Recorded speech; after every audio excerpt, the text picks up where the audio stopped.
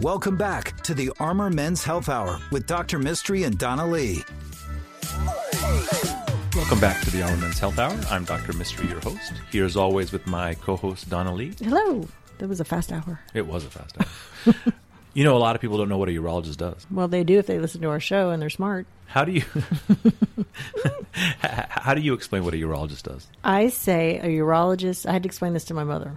Because, Okay. you know, she's an 80-something-year-old Thai lady. Yes. So I said, it's everything in the middle section of your body. Okay. But she still didn't understand. Yes. So I'm not sure you did a great job. No, I said the penis vagina area. Yes. Isn't that right? We do a lot of that stuff. Well, urologists take care of things that I think a lot of you would know about. So certainly the genitals of men, so testicles, penis, scrotum. But we also take care of kidneys. Being a kidney surgeon was actually the reason that I was so interested in becoming a urologist. Then there's the reproductive system that includes the seminal vesicles and the vas deferens. The bladder. Bladder issues like urinary incontinence, urgency, frequency, prostate issues such as prostate cancer, kidney issues like kidney stones or kidney cancer, and then a variety of fertility issues. That's amazing. I didn't know that until I started with you 3 years ago. So we had this last month, we've taken care of a couple of tragedies, and really nothing breaks our heart more in our clinic than hearing about children who have died tragically by accident. This week we also had a child who was diagnosed with brain cancer, travel from all the way in Dallas to our clinic, all for fertility preservation. Right. So we Stuff that no parent should have to really absolutely think about. or family member. And in this town, I've done probably a dozen posthumous sperm collections.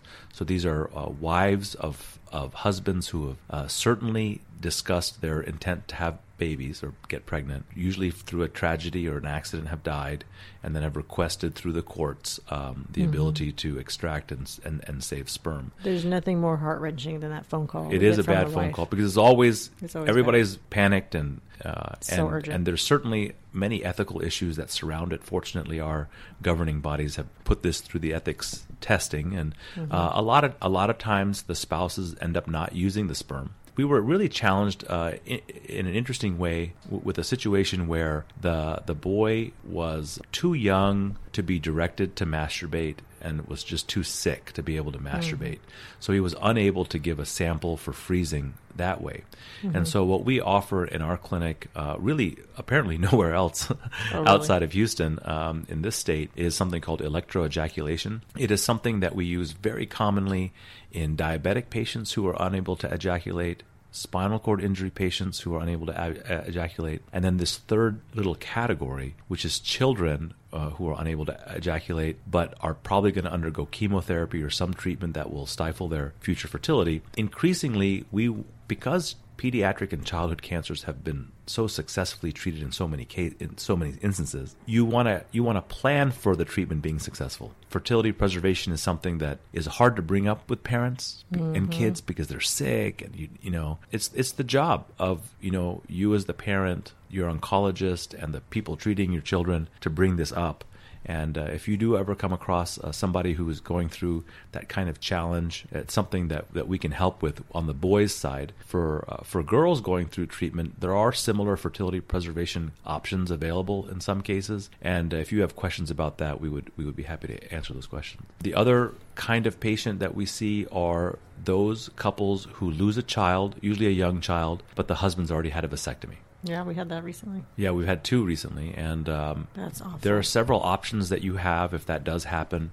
We can do a vasectomy reversal, or we can do what's called a sperm extraction, which we use with in vitro fertilization. The decision to go through one or the other can be difficult because IVF can cost a lot of money, but then the urgency to have another child can be really significant in your heart. Also, depending on the age of the mother, there may only be certain options available. If you are looking to have children after a vasectomy, we encourage you to get a couple of opinions. Some people just run out there and get a vasectomy reversal, and when it doesn't work, they are surprised. They don't have a plan B when they probably weren't a good vasectomy reversal candidate in the first place. If you're thinking about going and getting, a vasectomy reversal in somebody's office while you're awake, but they're not going to do any follow-up or any pre-testing, then take that as kind of a red flag, You should be going to a urologist who cares about men's fertility and men's health and make sure that your hormones are right and make sure you're the right candidate.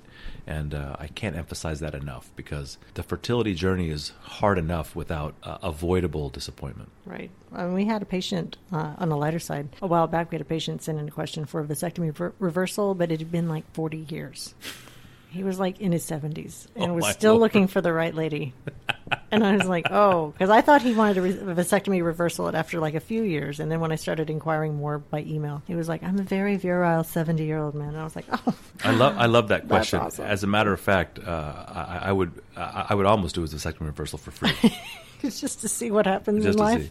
But his in his particular case, a vasectomy that's over 7 years old or over 15 years old. So those are the two kind of steps that lead to much lower success rates in terms of vasectomy reversal but not 40. rates. But you never know. You never know. But usually, even in vasectomies that are much older, 20, 25 years old, we can almost always extract sperm. Either from the testicle or the epididymis. And so it doesn't matter how long it's been, you should have an evaluation. And if you have a desire to be a dad again, then kudos to that guy. We are here and ready to help you accomplish those goals. How old is your daddy? 75. That's just a lot. We have a really quick, funny little question. Let's go for it. What is your question is, this has made me laugh out loud. Dr. Mistry, I take Cialis to enjoy sex with my wife, but I've woken up with an erection on occasion. I was wondering if this is common with ED, erectile dysfunction. The thing about Cialis... He's bragging. Well, the thing about Cialis is that it has a very long, effective time range. So generally speaking, it's going to work for up to 36 hours, depending on whether you're using a daily dose or the on-demand dose. And so if you're using an on-demand dose, it is going to heighten your regular nighttime erections, which is a normal physiologic thing. So getting erections at night while you're sleeping is something that we consider a sign of health of your erections. It's healthy. So if you're taking Cialis and then you get one of these nighttime erections, it's certainly going to make it more robust. Now, that being said, this is probably bothering the caller.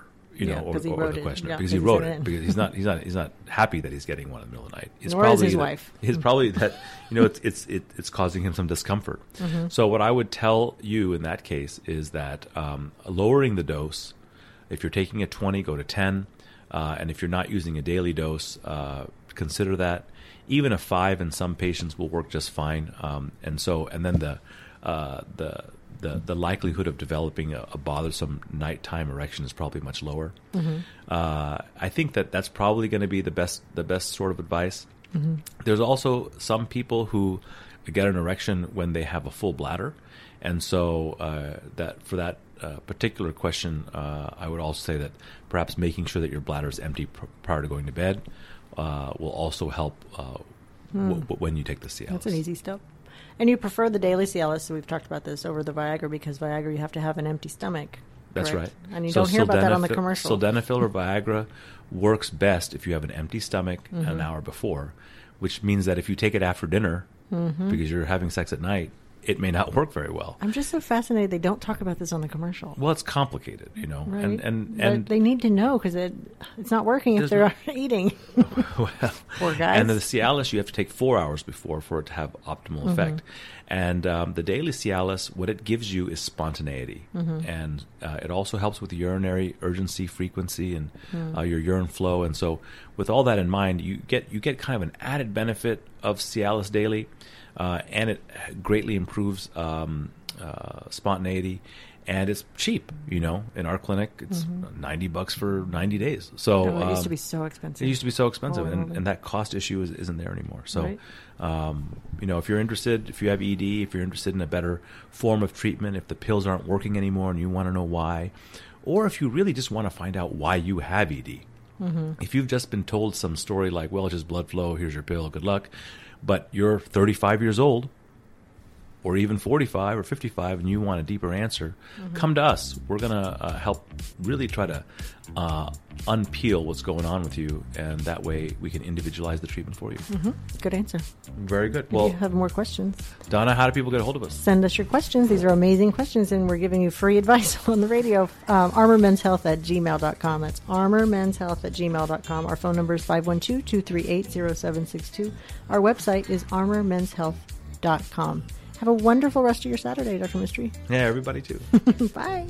The Armor Men's Health Hour is brought to you by Urology Specialists of Austin. For questions or to schedule an appointment, please call 512-238-0762 or online at armormenshealth.com.